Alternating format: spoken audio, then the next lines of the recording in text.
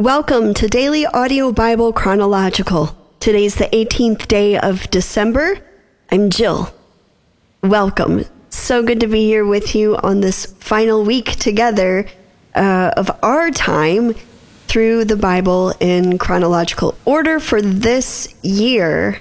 And then China will lead you home to the finish line next week. Today we are reading 1 Timothy chapters 1 through 6, and this week we are reading in the Common English Bible. 1 Timothy chapter 1. From Paul, who is an apostle of Jesus Christ by the command of God our Savior, and of Christ Jesus our hope. To Timothy, my true child in the faith, grace, mercy, and peace from God the Father, and from Christ Jesus our Lord. When I left for Macedonia, I asked you to stay behind in Ephesus so that you could instruct certain individuals not to spread wrong teaching. They shouldn't pay attention to myths and endless genealogies. Their teaching only causes useless guessing games instead of faithfulness to God's way of doing things. The goal of instruction is love from a pure heart, a good conscience, and a sincere faith. Because they missed this goal, some people have been distracted by talk that doesn't mean anything. They want to be teachers of law without understanding either what they are saying or what they are talking about with such confidence. Now we know that the law is good if used appropriately. We understand this. The law isn't established for a righteous person, but for people who live without laws and without obeying any authority. They are the ungodly and the sinners. They are people who are not spiritual and nothing is sacred to them. They kill their fathers and mothers and murder others. They are people who are sexually unfaithful and people who have intercourse with the same sex. They are kidnappers, liars, individuals who give false testimonies in court, and those who do anything else that is opposed to sound teaching. Sound teaching agrees with the glorious gospel of the blessed God that has been trusted to me. I thank Christ Jesus our Lord, who has given me strength because he considered me faithful. So he appointed me to ministry, even though I used to speak against him, attack his people, and I was proud. But I was shown mercy because I acted in ignorance and without faith. Our Lord's favor poured all over me, along with the faithfulness and the love that are in Christ Jesus. This saying is reliable and deserves full acceptance. Christ Jesus came into the world to save sinners, and I'm the biggest sinner of all. But this is why I was shown mercy, so that Christ Jesus could show his endless patience to me, first of all. So I'm an example for those who are going to believe in him for eternal life. Now to the King of the ages, to the immortal, invisible, and only God, may honor and glory be given to him forever and always. Amen. Timothy, my child, I'm giving you these instructions based on the prophecies that were once made about you. So if you follow them, you can wage a good war because you have faith and a good conscience. Some people have ruined their faith because they refuse to listen to their conscience, such as Hymenaeus and Alexander. I've handed them over to Satan so they can be taught not to speak against God. First of all, then, I ask that requests, prayers, petitions, and thanksgiving be made for all people. Pray for kings and everyone who is in authority so that we can live a quiet and peaceful life in complete godliness and dignity. This is right, and it pleases God our Savior, who wants all people to be saved and to come to a knowledge of the truth. There is one God and one mediator between God and humanity, the human Christ Jesus, who gave himself as a payment to set all people free. This was a testimony that was given at the right time. I was appointed to be a preacher, an apostle of this testimony. I'm telling the truth and I'm not lying. I'm a teacher of the Gentiles in faith and truth. Therefore, I want men to pray everywhere by lifting up hands that are holy, without anger or argument. In the same way, I want women to enhance their appearance with clothing that is modest and sensible, not with elaborate hairstyles, gold, pearls, or expensive clothes. They should make themselves attractive by doing good, which is appropriate for women who claim to honor God. A wife should learn quietly with complete submission. I don't allow a wife to teach or to control her husband.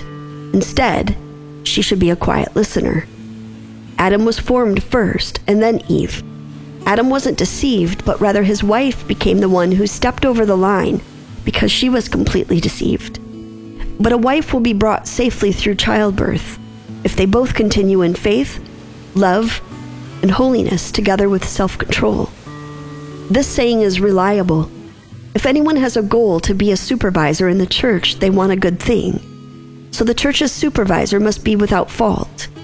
They should be faithful to their spouse, sober, modest, and honest. They should show hospitality and be skilled at teaching. They shouldn't be addicted to alcohol or be a bully. Instead, they should be gentle, peaceable, and not greedy. They should manage their own household well. They should see that their children are obedient with complete respect, because if they don't know how to manage their own household, how can they take care of God's church? They shouldn't be new believers so that they won't become proud and fall under the devil's spell. They should also have a good reputation with those outside the church so that they won't be embarrassed and fall into the devil's trap. In the same way, servants in the church should be dignified, not two-faced, heavy drinkers, or greedy for money. They should hold on to the faith that has been revealed with a clear conscience. They should also be tested and then serve if they are without fault. In the same way, women who are servants in the church should be dignified and not gossip. They should be sober and faithful in everything they do. Servants must be faithful to their spouse and manage their children and their households well. Those who have served well gain a good standing and considerable confidence in the faith that is in Christ Jesus. I hope to come to you quickly, but I'm writing these things to you so that if I'm delayed, you'll know how you should behave in God's household. It is the church of the living God and the backbone and support of the truth. Without question, the mystery of godliness is great. He was revealed as a human, declared righteous by the Spirit, seen by angels, preached throughout the nations, believed in around the world, and taken up in glory. The Spirit clearly says that in latter times some people will turn away from the faith. They will pay attention to spirits that deceive and to the teaching of demons. They will be controlled by the pretense of lying, and their own consciences will be seared. They will prohibit marriage and eating foods that God created, and He intended them to be accepted with thanksgiving by those who are faithful and have come to know the truth. Everything that has been created by God is good, and nothing that is received with thanksgiving should be rejected. These things are made holy by God's word and prayer. If you point these things out to the believers, you will be a good servant of Christ Jesus who has been trained by the words of faith and the good teaching that you've carefully followed. But stay away from the godless myths that are passed down from the older women. Train yourself for a holy life. While physical training has some value, training in holy living is useful for everything. It has promise for the life now and the life to come. This saying is reliable and deserves complete acceptance. We work and struggle for this. Our hope is set on the living God, who is the Savior of all people, especially those who believe. Command these things, teach them. Don't let anyone look down on you because you are young. Instead, set an example for the believers through your speech, behavior, love, faith, and by being sexually pure. Until I arrive, pay attention to public reading, preaching, and teaching. Don't neglect the spiritual gift in you that was given through prophecy when the elders laid hands on you.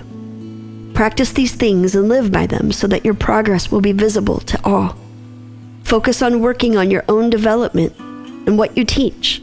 If you do this, you will save yourself and those who hear you. Don't correct an older man, but encourage him like he's your father. Treat younger men like your brothers. Treat older women like your mother, and treat younger women like your sisters with appropriate respect. Take care of widows who are truly needy. But if a particular widow has children or grandchildren, they should first learn to respect their own family and repay their parents, because this pleases God.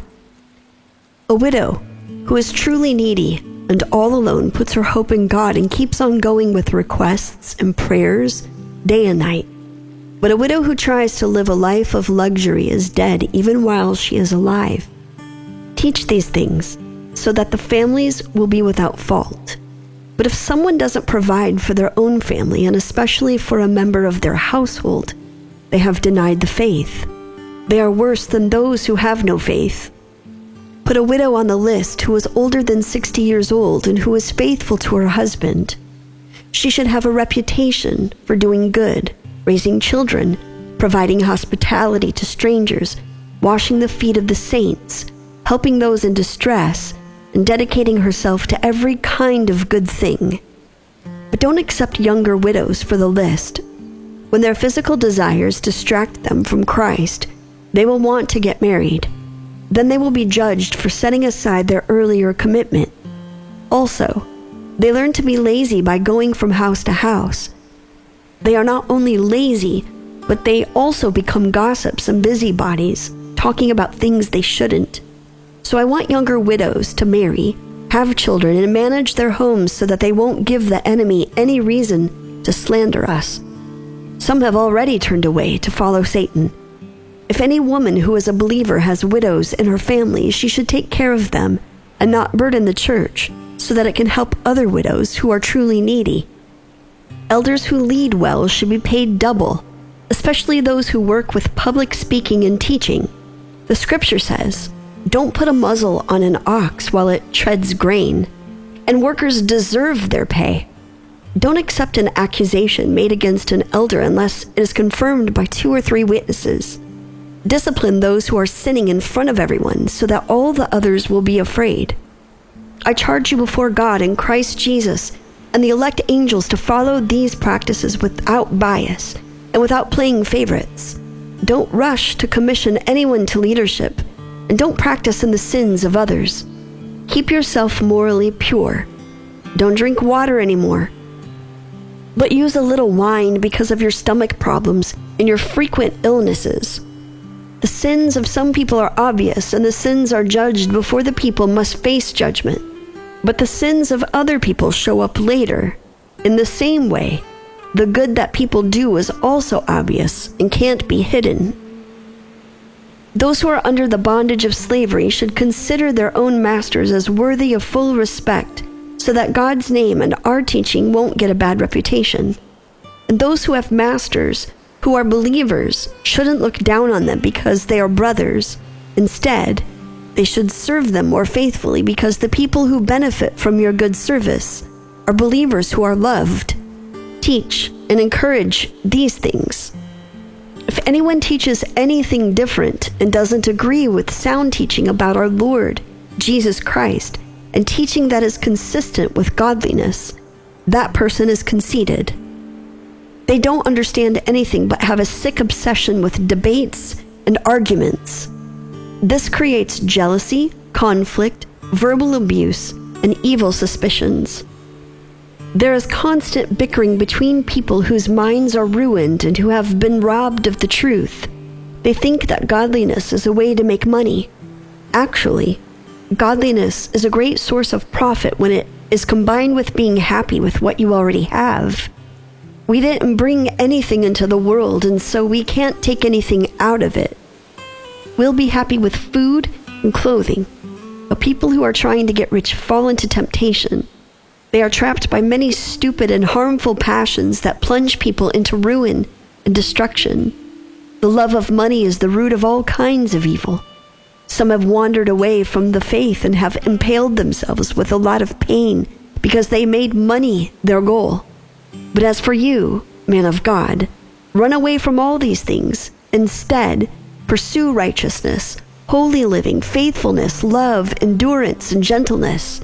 Compete in the good fight of faith. Grab hold of eternal life. You were called to it, and you made a good confession of it in the presence of many witnesses. I command you in the presence of God, who gives life to all things, and Christ Jesus, who made the good confession when testifying before Pontius Pilate. Obey this order without fault or failure until the appearance of our Lord Jesus Christ. The timing of this appearance is revealed by God alone, who is the blessed and only Master, the King of Kings and the Lord of Lords. He alone has immortality and light that no one can come near. No human being has ever seen or is able to see him. honor, and eternal power belong to him. Amen. Tell people who are rich at this time not to become egotistical and not to place their hope in their finances, which are uncertain. Instead, they need to hope in God, who richly provides everything for our enjoyment. Tell them to do good, to be rich in the good things they do, to be generous, and to share with others. When they do these things, they will save a treasure for themselves that is a good foundation for the future. That way they can take hold of what is truly life. Timothy, protect what has been given to you in trust. Avoid godless and pointless discussions and the contradictory claims of so-called knowledge. When some people adopted this false knowledge, they missed the goal of faith. May grace be with you all. Father, we thank you for your word. We thank you for this start of something brand new here today, as we also walk in the juxtaposition of walking these final days out together, individually, collectively, and in community. What an amazing journey that it's been. And I pray that as we walk towards the finish line of completion through your word, that we would remember the journey, remember the course that we're on, that we would stay focused, that we would stay open to whatever you would want to speak to us, whatever you would want to do in us, among us, and through us. We thank you that you are with us, yet you are still here, very present. And I pray that we would all believe that truth, that you are present, always, always with us, and you have no intention of leaving anytime soon. We're so grateful. We look ahead to this week, and we give it to you, lay it at your feet, and give you permission to do all that you want to say, speak, and change within us. We love you. We worship you. We give you all glory, all praise, all honor of everything good and right that is us. We pray this now in the name of the Father, the Son, and the Holy Spirit. Amen. Looking forward to an incredible week together as this final week of my time with you comes to a close this year. I'm Jill. Until then, love one another. Hi, DABC family. This is Tiffany from New York. I'm just calling in today because I am 38 weeks pregnant. And my husband and I are going to be first-time parents. As you can imagine, there's a lot going on, a lot of stress, anxiety, and excitement. So if you could just be praying for both of us, that God equips us with all that we have need of in this season of our lives, where there's a lot of transition going on. We would just appreciate that so much. Thank you all, and praying for you all. Bye. Hey everyone, this is Wrapped in His Grace from Chicago. I was behind for a good while and now I'm caught up, and I just want to say how encouraged I am by everyone, and specifically by Kingdom Seeker Daniel and Lady of Victory. Over the summer, the Lord gave me a dream about y'all, and I had no idea what y'all were going through, but he mentioned y'all by name in my dream, and I had called in. I don't think it ever got played, but I'm just rejoicing with the Lord of what he's done in your life, and I want to pray over y'all. God, thank you so much for Kingdom Seeker Daniel and Lady of Victory. Thank you, Lord, that you have brought him a mighty long way, and you have been gracious to him, even from what he shared on the recent podcast. But I also want to thank you so much for Lady of Victory and how you're carrying her through this impossible, unimaginable grief that she's still experiencing because of the loss of her son. God, I pray that as this Christmas season comes, that she would lament and grieve and feel your comfort. But I also pray that you would draw Kingdom Seeker Daniel and Lady of Victory closer, and that you would show them what you can do deeply in their marriage, after all these years, that you would even exceed their expectations beyond what they could ever ask or think in the darkness, Lord. I'm praying that you would do this in the darkness of their grief and them going through such a hard year, being separated and coming back together. I just pray that you would continue to blow their mind with redemption and wash them, and redeem them and make them whole, Lord. And I just lift these things up to you in Jesus' name. Amen. Hi, this is Carissa from California. I don't usually call in, but I felt the Lord leading me to call in and just offer up a word of encouragement to anyone who may be struggling with anything, who may feel like life is just too hard and they may feel like giving up. I just want to encourage you to not give up and to know that you are loved. God loves you. We here in this community, we all love you. We're all praying for you. And your life matters. You deserve to be here. You are fearfully and wonderfully made. God took the time to knit you together in your mother's womb. Like, you're here for a reason. And just be encouraged and know that this is all temporary. It's hard now, but it won't last forever. And just be encouraged. That's all I wanted to say. I hope you guys have a wonderful day and a wonderful week. Goodbye.